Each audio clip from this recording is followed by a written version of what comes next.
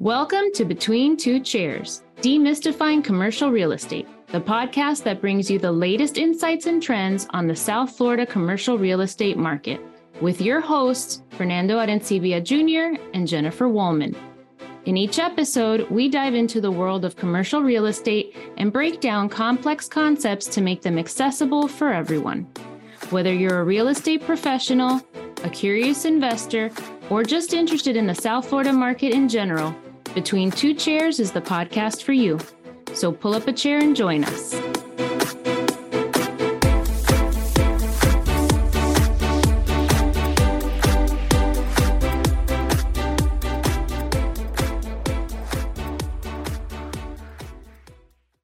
Welcome, everybody, to another episode of Between Two Chairs. My name is Fernando Arencibia. I am very happy to be here with my amazing co-host, Jennifer Woolman. And today we have decided to delve into the world of office.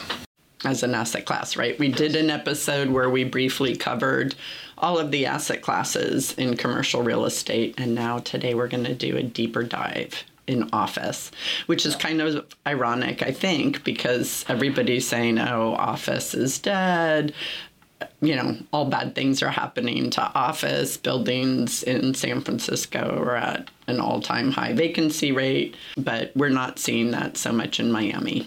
No, not at all. You know, we see that certain buildings are thriving and that there is certainly, a healthy demand for office space in Miami. And there's even the sentiment of the way that our market feels about office is very different than many other markets around the country that are seeing a huge decline in demand, right? And it's putting a lot of pressure on the value of those assets.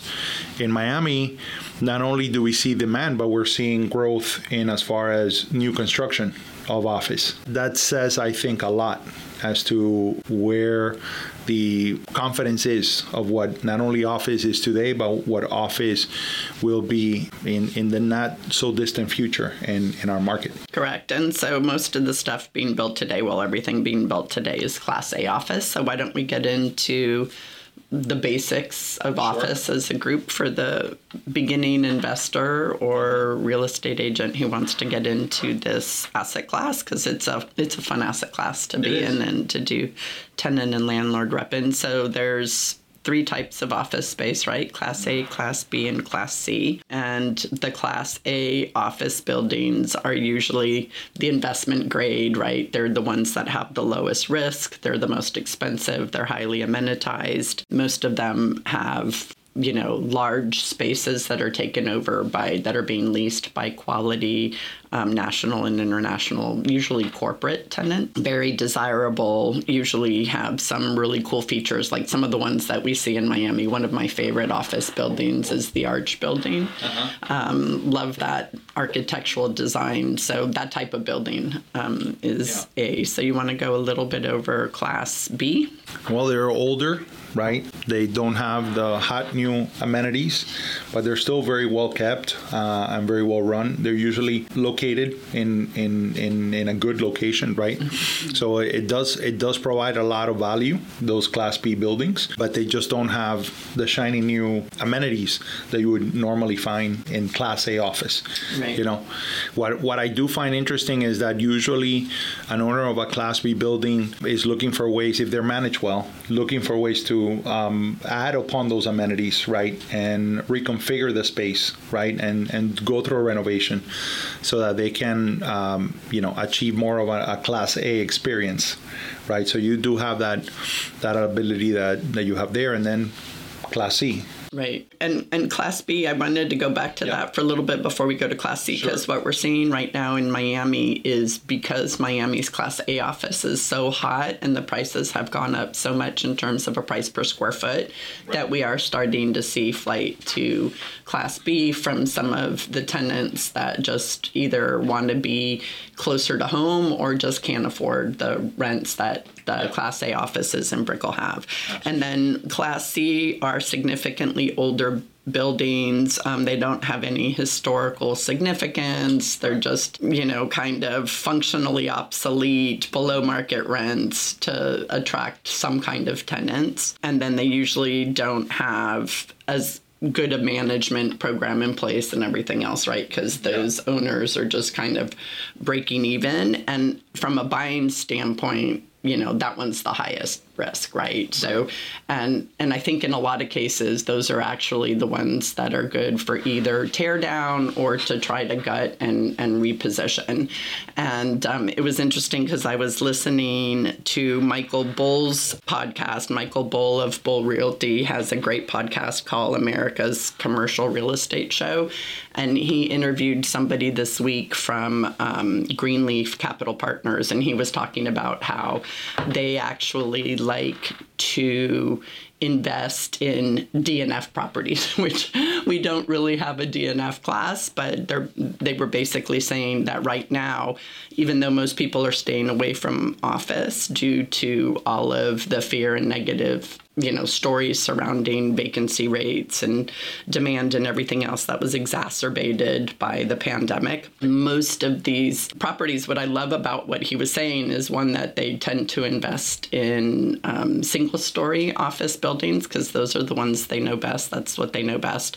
Very low, DNF class, as he was saying, so kind of like the edge of scary. Yeah. And then they reposition them. So I loved that because that goes kind of along Warren Buffett's investment theory of, be fearful when everybody is greedy and be greedy when everybody's fearful. Yeah. And I feel like right now everybody is moving away from office. The big institutional investors are actually getting rid of office. Yeah. And in places like San Francisco, obviously those offices, even though so many of them are vacant, just the quality of the offices are definitely more institutional. I think in a lot of markets in the United States, you'd be able to find some pretty good investment opportunities in office. And we know statistically that investors are looking for those opportunities. And every year, the U.S. Chamber of Commerce brings out a report on the future of office or, the current standing of office.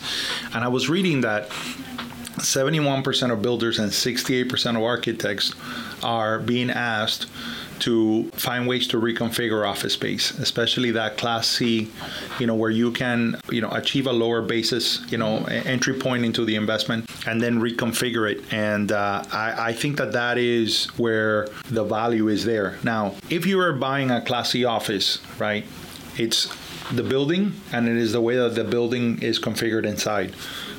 Let's talk about the building first. What are things that are a must for you that give value to that asset, even though it's Class C? Parking. Right. Yeah. I have to say parking based on our experience with two office buildings that we've been trying to lease that are that just don't have enough parking. So I would say parking for any class is still number one. It doesn't matter Correct. The building. If you're going into office, you need to have great parking. And if you're going into medical office, you need to have exceptional parking. Right. So the first thing that I would look for is definitely parking. I would also look at maintenance, especially here in Florida, because being able to reconfigure or repurpose a Class C building that already has, to your point, issues, especially inside with the floor plan, if in addition to that, it hasn't been maintained and you have structural issues, then you're really looking more at land value, tear down, rebuild, and that's not something that I personally get into, but I think that's definitely a big part of it is the parking location, of course, being very important. I find interesting, I went to show an office building right off of Coral Way and about 19th Avenue, somewhere around there. It was built in the 1990s, probably 97. Had some interesting architectural design, but it was a medical use. I could not figure out what was the parking ratio because I kept looking around it doesn't have a garage and I don't see a lot of parking. And they basically bought the lot behind it, right? And they're using it for parking. But I'm counting the parking spaces, and I'm like, based on the square footage of the building, that this does not, make any sense. And at the time, the listing agent had told me that there was, I think, north of 3.5 parking spaces per square foot, which is, per 100 square feet. So, you have your requirement, per the county, right, that will require when you're going to get a certificate of use. And for the city of Miami, this is in the city of Miami. So, What I found interesting was that, he was claiming that the ratio was above the ask or close to it, but he was basically saying we could fit 100 and something cars there, but he could fit it in because of the because they had 3 valet parkers that were just scrunching the cars, right? And so I found that dynamic to be of course crazy, but that becomes a nightmare. We might only go there every once in a while because we have, an appointment there, but imagine working there day, And I wonder how in that case, so first of all, clarifying, it's 1,000 per thousand, right. Coffee, yeah. And then, but when you finish my coffee. Yeah. I know it's an early podcast recording. But to your point, so, and in medical, even if it might be in that area, let's say it was 3 per thousand, in medical, usually the ideal is like 4.5 per thousand. Yeah. So I'm wondering if they were so under, how did they get the certificate of use, right? Right. And then the second thing is, were they doing telehealth? Because when you were there, I don't know what time you were there, but, are they doing a lot of telehealth, or what exactly type of medical was it? Because there's certain medical that doesn't have the patient flow or the patient concentration at a given time that other medical does. So that's curious. Imagine this 9-story building, this 7-story building, and that it has general practitioner, it had a plastic surgeon, it had a physical therapy. Oh. So imagine all of that crunched up in a place where you have 3 valet parkers that are moving, and everything is double parked. Every single car is double parked. Wow.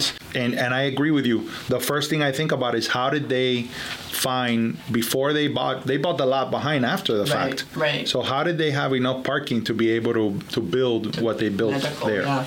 And the other thing that's interesting is that, so with medical space and parking and valet, so according to code, the valet parking is really only allowed for what you need above, but you have to meet the minimal number of spaces per 1,000 square feet. So again, it would be really curious to see if your tenant were to pursue that space, or your investor, to figure out how they got those certificate of uses, or what the county and city are looking at now that allowed them to change that parking ratio. Exactly. Now, what I find interesting in as you move into Class B and Class C is, I once heard the developer of 1450 Brickell speak. His name escapes me for some reason, but he was wonderful.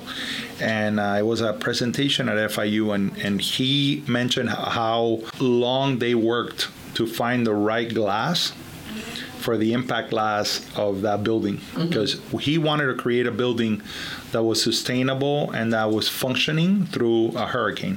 When they were designing the building, there was a storm that came by, and as he was driving by Brickell, there was glass all over the floor. He spends months trying to figure out what is the right consistency that he's looking for the glass on it.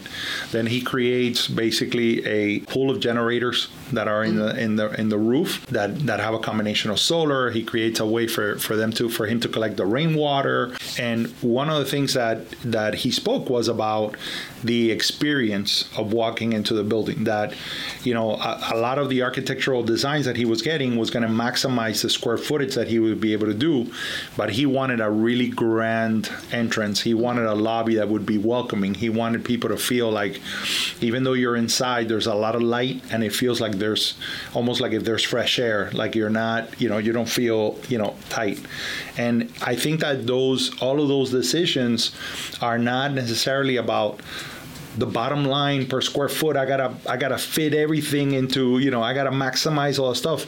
But it's more about what that experience is for someone that is going to be there if you work in an office, for 20 years, right.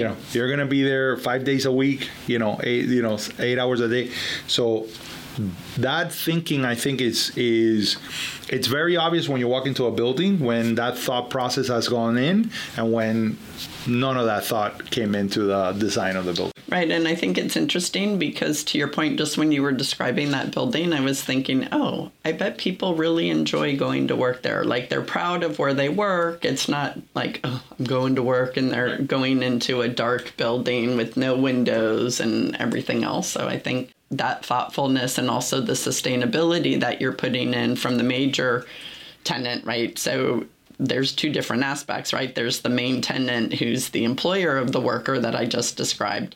But for the main tenant, it's like, okay, so if there is a storm and, the electricity goes out, how long before I can be up and running and functional? And in his building, obviously, from day one, right? Because we have generators to kick in and make up for all that. So I'm sure he's getting top dollar. He's probably one of the buildings getting top dollar. Oh no, without a doubt. And that's one of the markets. Brickell is one of the markets that has not only sustained but exceeded. I mean, I think their average is about $95 a square foot in some parts of Brickell, and it's achievable based on location and really based on what they have built. Everybody's looking for flexibility, hybrid, good airflow, good lighting. And some of those buildings already were thinking about that way before there was even the thought of a pandemic or a sense of the well-being, right, and the experience for the end user. Right, and I think 95 isn't an average, but I know that buildings are getting above 95, like the one that you described. Yeah. Have you read Blanca's second quarter office report? No, but I love Blanca. They're awesome. Well, you would love this one even more because they did this super creative thing using F1 as the version of what's happening in Miami's market, past and current. So you would love it. I highly recommend you read it just for the F1 comparison. You would love it. But they stated that the average overall office for Class A is about $60 a square foot in Miami. I've heard other people say 57, 95, something like that. Right. Yeah. So it depends on the report. I think the numbers are very good. And everything else. But them, JLL, and Avison Young, they're within $2-3 of each. Correct. So that tells you that the data is right. And then we have so many submarkets in Miami, right? We have the Brickell downtown market. Then we have Coral Gables, which is an extremely strong market. We have Coconut Grove, which doesn't have a ton of office space, but it's always in very high demand. So we've invited someone from Blanca Commercial, Juan Ruiz, who I love and adore. He's a great broker, and it's just wonderful to work with them. And we put a deal together in Blue Lagoon. Blue Lagoon is an area that has the most Fortune 500 companies in South Florida have their offices there. And one of the things that I find interesting about, they represent about 10 buildings there that is owned by this partnership between, a REIT and an insurance company. And what I found interesting is the amount of money and thought that goes into making improvements to their building, right? They're Class A, but making improvements to the buildings every year. So they had just reconfigured the lobbies. They have reconfigured every single floor, every entryway, and then the following year they earmark a ton of money. So the thing about that Class A experience is that you never really stop investing, right? And if you run it right, that has to be part of your budget when you are managing, hundreds of thousands of square feet of office space. Let me ask you, when did you do that lease? So that lease was signed, right at the end of last year. Okay, so I'm curious because typically office leases go like 7 to 10 years or 5 to 10 years, and lately I've been seeing 3 to 5 year requests. Right. How long was this lease for? This was a 5-year lease with 2 5-year options. You're right. And I honestly would love to have a CPA come in here to have a conversation about something that I have found interesting, and I don't know if there is a connection. There was a shift about a couple of years ago where the IRS code and the law changed on how leases are treated in your balance sheet and how they're treated in your P&Ls. And I have a sense that whereby people would want to do a 10-year lease, that perhaps because of accounting purposes, there is more of a value to create 5-year leases with the options to renew and then just deal with the renewal. I'm speculating, but I think that might be, because ever since that change has been made, I've noticed more and more the desire to have those 5 years. Now, this company that I represented on this, I had just put them on a 10,000 square feet office space in Doral before they went into, before we hit the pandemic. And during the pandemic, of course, they were seeing themselves, man, nobody's coming to the office. Then when they started coming back, not everybody wanted to come back to the office. It was hybrid, all that other stuff. This is a company that believes in its core the importance of culture. They are in a very technical field. A lot of their concern was the amenities of the area, the amenities of the building, and the amenities of the office space that they were going to build out for their employees. Making sure they had a place to rest, making sure they had a place to play, right, and exercise, and making sure that they had a lot of the ambience surrounding it that was going to be, very, very important to them. So when they call me and they say, now we're looking for more space, because they're growing and their employees are seeing the value of coming back into the office, I think says a lot about the culture that they built, And I think that when not everybody looks, I've worked with other clients that don't look at office like that. They're just looking at what's the price per square foot, what is it going to cost me. But I'm seeing a huge shift. Even before the pandemic, I started to see it. We all say that what the pandemic did was, accelerate trends that were already there. I think that mindset serves them well. And in fact, they're at a point where now they're doing the build out. But once they finish the build out, they're like, I think we're going to be right at capacity pretty much by the time they move in, which is crazy, because I think people are clamoring, for that experience. To go back to the office. Yeah. So it's interesting you said about, because whether or not it was because of the way that the IRS looks at leases, or it's the fact that the pandemic sped up the work from home. Right. I think that that's another reason why maybe people are looking at the shorter leases to see kind of where this is all going to level out. Right? Correct. During the pandemic, it was like nobody was in the office. Then it became like, okay, a couple of days a week in the office. I spoke to my son in London, and he was saying that both he and his fiance's companies are saying, they had said 1 to 2 days a week. Right. Now it's 3 to 4 days a week back in office. And I think, to your point, it's that they're realizing that you can accomplish a lot on Zoom and online, but nothing takes place of being in person and having that creative energy flowing in an office. Absolutely. So you mentioned, is their office space that you did it just now, was that more of a traditional office, or was it more of a creative type open? Interestingly enough, it had the perfect combination of independent offices and a huge bullpen. Okay. This was the former headquarters for Pepsi-Cola here in Miami. And so they had a huge bullpen area, and then they had basically three or four conference rooms, because they had a testing area. They had the marketing had their own conference room, so they had it kind of divided in that way. It's beautiful because you're overlooking the lagoon and you're overlooking the airport, and right. So this is an engineering company that does that deals with civic projects, water, transportation. So it's just perfect. You're looking at the airport, right? Right, infrastructure. You're looking at water, and you're looking at the Palmetto Expressway, right in front of you, and the big lake. So it's just like a perfect thing. But the open area is important to them. Right. So it's a little bit not like our office in Doral, where you have the smaller conference rooms, a bigger conference room, a big open area for the collaboration. And I think that that's a trend where it's almost like a hybrid, right? It's not a traditional office, but it's not 100% creative. Yeah. And that is the trend that I'm seeing. And I'm seeing, the glass walls for transparency, right? Transparency in everything we do is kind of a big word, whether it's work or paperwork or deals or whatever. So I've also seen amazing things. I saw an office that had an entire playroom with musical instruments. Then they had a sound, almost like a sound deprivation room. They had 2 beautiful massaging chairs, and it was extremely dark, and you would go in there and you would bring your sleeping night covers, and you can be there for 15, 20 minutes, 30 minutes. You could take a nap. You could just kind of unwind. Was that the Gensler building at 545 Wynn?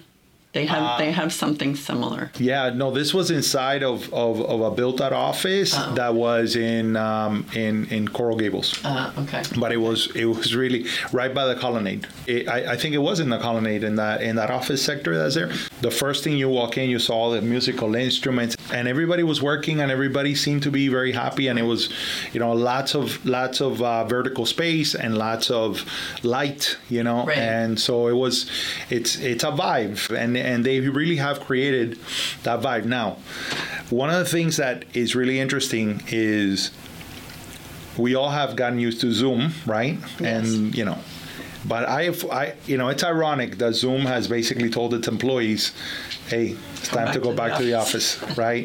Yeah. And Facebook, Meta, has told its employees, it's time to come back to the office. There is something that you lose by not having a place to connect, and I personally would hate to have, in my mind, envision that I would always have to work from home. Right. There's something about being here. There's something about. I didn't last very long at home. You didn't last very long at home? I was back at the office so fast as soon as we could get. Was it you that didn't last, or was it your companions that were kicking you out? Was it entire family? Was it Carlos? Carlos is like, listen, Carlos never had time off. Carlos, he worked at Port Everglades, so he worked the entire time. No, for me, it's more. I don't know. So you were really jealous of Carlos because he would get to go every day. I was. No, I think what it is that, I bookend my days, right? So in the morning, I do certain things to get me ready for the workday. And then when I'm in the office, it's just, I have a different brain. Yeah. It's more the do. At home, it's more the thinking, the creative, the planning. And then when I get to the office, it's the do. It's the bouncing ideas off. It's like when you get texts from me saying, hey, I went on a run, or hey, I thought of this. It's different telling you that via text or telephone versus when we're in person and we're chatting and we're fleshing out the idea. And I think most people are, most employers are realizing that. Well, let me ask you, because I have a question specific to Class A, B, and C, and how the dynamics change in putting together a lease and putting together a deal. But before I do that, I want to tell you, there's nothing like competition to get people back into work. I got a great friend of mine. They're in this huge office in Coconut Grove, and they have multiple divisions within this company. It's an accounting firm. And, he was saying that there were people that were only showing up to work once a week. But they had their office, they had their desk, they had, basically planted their flag like, this is mine. But his division was growing, and everybody was in the office every day from his division. Mm-hmm. So eventually they just started a little bit like marauders. They were like, you know what? If you're not here and I need your desk, I'm taking over the desk. Right. Right. And then people started coming back, and it's like, I don't have a desk. I was like, hey. Nope, so now they made a rule. If you want a desk, you need to be here at least 3 times a week. So it wasn't the rule like, no, you have to come back. It's like, hey, if you want to rest, we're claiming the space. Well, and that's interesting because now this word has come up called hoteling, where that's what it is, right? Where if the person doesn't come in every day, they kind of use it like hotel rooms, where like, okay, this office is used by so-and-so Monday, Wednesday, Friday, Tuesday, Thursday it's so-and-so, or just the open desk space. And by the way, this office is like, I mean, it's like you say, it's like being in a hotel. There's food everywhere. There's snacks everywhere. There's anything you want to drink. There's, the spaces are beautiful. Everything, there's tech all over the place. It's like incredibly inviting place to come to work. They have assigned parking. They have 2 floors of assigned parking. They're taken care of. And of course, you're in Coconut Grove. Right. There's great food. You park your car if you drive into work and then walk everywhere else. They can't entice people to come back to work. Nobody can. No, but they're doing it. But I do want to ask you about this. So normally when you put a deal together, just for people to understand is, like, for example, this big space, it needed to be built out. So normally, especially when you're Class A, usually you're dealing with an institutional owner, you're dealing with somebody savvy. In their management of this asset, when they're leasing it out, they're already accounting for TI, tenant improvement credits, for them to build out the space. Most of the time, what they will offer to the tenant is they'll offer a price per square foot, right, that they're willing to give them in order to build out, and that basically creates a budget for what they want to build out. But they would also offer to do the work themselves, right, because they already have all of the right people to be able to do it. So they will engage their architect, they will engage their contractors, because they have a vested interest in trying to finish out the space and the build out as quickly as possible. Right, and if they build it out, they usually charge a management fee. They do. They charge a management fee, but they usually can get below that budget, right? When you're dealing with Class B, Class C, that's where it becomes, especially Class C, it becomes a different scenario, right? Where, sometimes it's hard to achieve a tenant improvement credit because some of the spaces are just being kind of rented as is, for lack of a better term, and then you might get some rent abatement, basically get some months free rent, out of it. Anything else that you can think of that differentiates the experience when you're dealing with leasing office space from Class C to Class A, for example? I'd never really thought of it, but yeah, definitely more TI. I'm thinking of the Wells Fargo building lease that I did. Definitely more TI, definitely a lot more free rent. Although it's not really free rent. People think they're getting free rent, but it's just that they tack it onto the back actually when the rent is more expensive. So a lot of times the landlord does that. A lot of times if I'm trying to decrease the overall rent for the tenant, I'll say, okay, we want the free rent without it tacked onto the back, and then that'll change something. That'll change the amount of TI or whatever. But so yeah, that's because to your point, if you're going to do a 5-year lease, a 60-month lease, and they're going to give you 4 months of free rent, they usually would say it's a 64-month lease, right? With 4 months of free rent, because they're part of that is also because when a landlord is calculating the TI, they want to amortize that expense over 60 months. So they might say, well, I'm really not going to start making money until after the 12th month, for example, right? And then the remaining 48 months are going to be that's where I really have revenue that is coming in that right. And they almost all of them, especially the Class A's, have clawbacks for if you break a lease ahead of time, or if you have a 10-year lease with an out at year 3 or 7 or whatever, they prorate all of the costs that they incurred, and if you break the lease, then you're still responsible for that dollar amount. The other thing that happens that I think it's interesting for people to know is that the landlord is always going to want to evaluate the financial strength of the person that is leasing. I know you had an experience where you had a client that didn't want to share their financials. It's not as easy as saying, look, I'll give you the down payment, I have the down payment, I have this. When you're doing for small office spaces, they're usually marketed like that. It's $1,500 a month where you're looking for 2 months rent, security deposit, etc.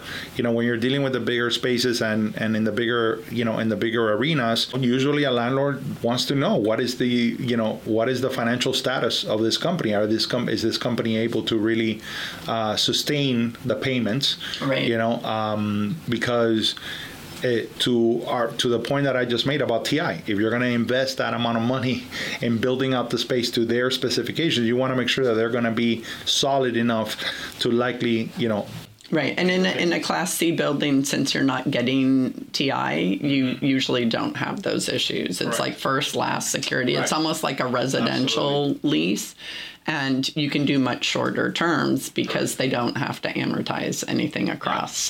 But you had an experience where you had a client that was unwilling to, almost felt insulted by that. That was for retail space. Yeah, that was for retail space. And, I had asked for the business plan and for the financials. And she's like, well, I have them, but, I never saw them. I didn't. And after we kept presenting the offers, she's like, I'll share them when we find a space, and she'd share them with the landlord, and the landlord would be like, no. Yeah. And then I'm like, well, let me see them to see if there's and she wouldn't show them. So I'm like, I can't help you because we had already 3 no's and, everything else. And she's like, well, this isn't how they do it where I'm from, which was in California. In California, when she had taken her lease, it was different. It was like the owner owned it and liked the concept and let them in and did all the build out. I'm like, it doesn't work that way here because most of the properties that you're looking at are owned by an investment group, and they have to answer to not only to their investors but to the bank. And the bank controls what a lot of people don't realize is, especially in the Class A and B properties that have that have financing on it, the bank controls a lot of what the landlord can and can't do. So I also wanted to touch back on what you had said about C buildings and kind of the different asset classes of buildings, because you also have asset classes of locations, right? So you can't really have an A-class building in a C location, right? But you could have a C-class building in an A location. Like there's some amazing properties in Brickell that are C-class buildings, and Brickell is an A-class location. I think that's why Ken Griffin paid a fortune for a much older building that the owner, long-term hold, they were going to develop it, but he just saw the value, Ken saw the value in that location. And so I think that that's also something very interesting, because if you do find a C building in either an A or a B location, especially if you can figure out the corridors of expansion, right? So if you look at an area that's currently a Class A location and you can figure out which way the population's going to move, that's a little bit where the risk is, because if you buy on the edge of scary and they go in the other direction, then you've made a bad investment. But if you buy on the edge of scary and all of a sudden the A and the urban area catches up to you, now you've made a really good investment. So so I think that that's important too. It's not only the class of the building, it's the class of the location. No, absolutely. And that's where the opportunity is, right? Correct. It's the equivalent of what people say: if you buy the ugliest house in the prettiest, right, in the best neighborhood, right? So that's you're usually going to do well. I remember when Andrew Frey was building Tesela, which was this, multifamily building without any parking. His tagline for the marketing was that Little Havana is the amenity. There's no amenities here, but this is the amenity is the neighborhood, and I think that is that is very, very valid. And to your point, Brickell, before, when I moved here 30 something years ago, Brickell died at 5:00. No doubt. And during the weekends, ghost town, right? Yeah. Even though there were some condos in the area, for the most part, nothing was happening. Well, now it's a 24-hour city, right? Wow. Brickell has, with Brickell City Center, which was built by Swire, and Swire is the most patient, I think, developer that I've ever encountered, between what they did with Brickell Key and what they've done with Brickell City Center. They're very thoughtful in everything that they do, but they turned that area into an amenity. So Brickell itself now has not only a super vibrant office market that is hustling all the time, it also has a huge residential base that actually, I think what happened is during the Great Recession, they had built all of those buildings kind of speculatively and had all that crazy money going in there. And then everything went on sale and became a place where rents were so cheap on Brickell, but they had already started amenitizing the area. And now it's a hot place, and there's always some place to eat and everything else. So, and that in Coconut Grove, right? So now they're building more office space in Coconut Grove because there's so much demand for office to be there, because people love the Grove to live, and now they want to work there. They don't want to get in crazy Miami traffic. So are you ready for your...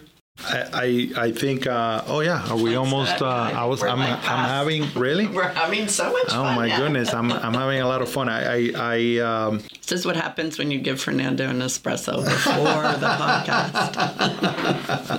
All right, forget it, let's go. No. So, mine is on the real estate platform Crexy. There are currently 248 offices listed in Miami-Dade County for sale on the platform. That doesn't mean that's everything obviously listed for sale. It's just what's on Crexy's platform. The median sales price is $929,000. The total volume of office space for sale is $725 million.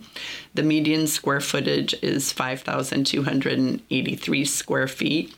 And the median asking cap rate is 6.5%, but the median sold is 5.3. Wow. So that tells me that cap rates are moving up in office. And then to our point about A, B, or C class building, the median year built is 1985. Right. So that's telling me there's a lot of B and C space that's available. That would probably be a good investment opportunity. And the median days on market is 127. Yeah. There's a few of those in Coral Gables also. Coral Gables has a few of those, Class C buildings that are just in a beautiful location that are prime for, for some love. Facelift. For a facelift and some attention. Well, the stat that I have today has to do with, again, as I mentioned earlier, strong confidence in Miami's future in the office sector. And that is that currently there are over 2 million square feet of office space under construction. The Brickell submarket takes the lead, accounting for 40% of all ongoing construction, primarily 830 Brickell Tower. And the Biscayne corridor follows closely behind with 593,000 square feet under construction, including 2 big notable projects in Wynwood, one called the Ursa, which is still over a year away from completion. I will say kudos to Avison Young for their office report, which is also very good. I will say, to your point about office, Class A office developers are not necessarily risk takers. They're not the first to arrive in an area, So you're right. It's virtually impossible to find a Class A building in a Class C location, let's say, right? But I think that restaurateurs, entertainers, artists are really the creatives, and they are the ones that really forge ahead. So I remember early on, many years ago, when Soika announced that they were going to build, they were going to have this restaurant on 54th, right in Midtown and Biscayne. And that was an area that, people were afraid to go to. Edge of scary, absolutely. That one actually was just plain old scary. I think that one was, but to have that, and I remember that there was a sense of, that was part of the excitement for people. Yeah. It's like, hey, we're going to venture into, the unknown. But what an incredible, and I always think about that. That's a pioneering kind of thing that we have to celebrate. Is it is the risk takers, right? And they have been around there for forever. And everything that grew around there, I think you got to give that a lot of credit. So I think the retailers, the restaurateurs, the artists, they're really the ones that forge ahead. And so you got to be paying attention to those things, right? Right. Yeah, pay attention to where they're going, because that's where the urban core is going to meet, right? Doubt. That's where they're going to move to. So absolutely. that's a good, very good insight for where to look if you want to invest. Yeah. So thank you so much for joining us on an office tour of Miami Class A, B, C, D, and F properties. It is wonderful to have you listen. Thank you guys so much for your time, and we'll see you next time. God bless.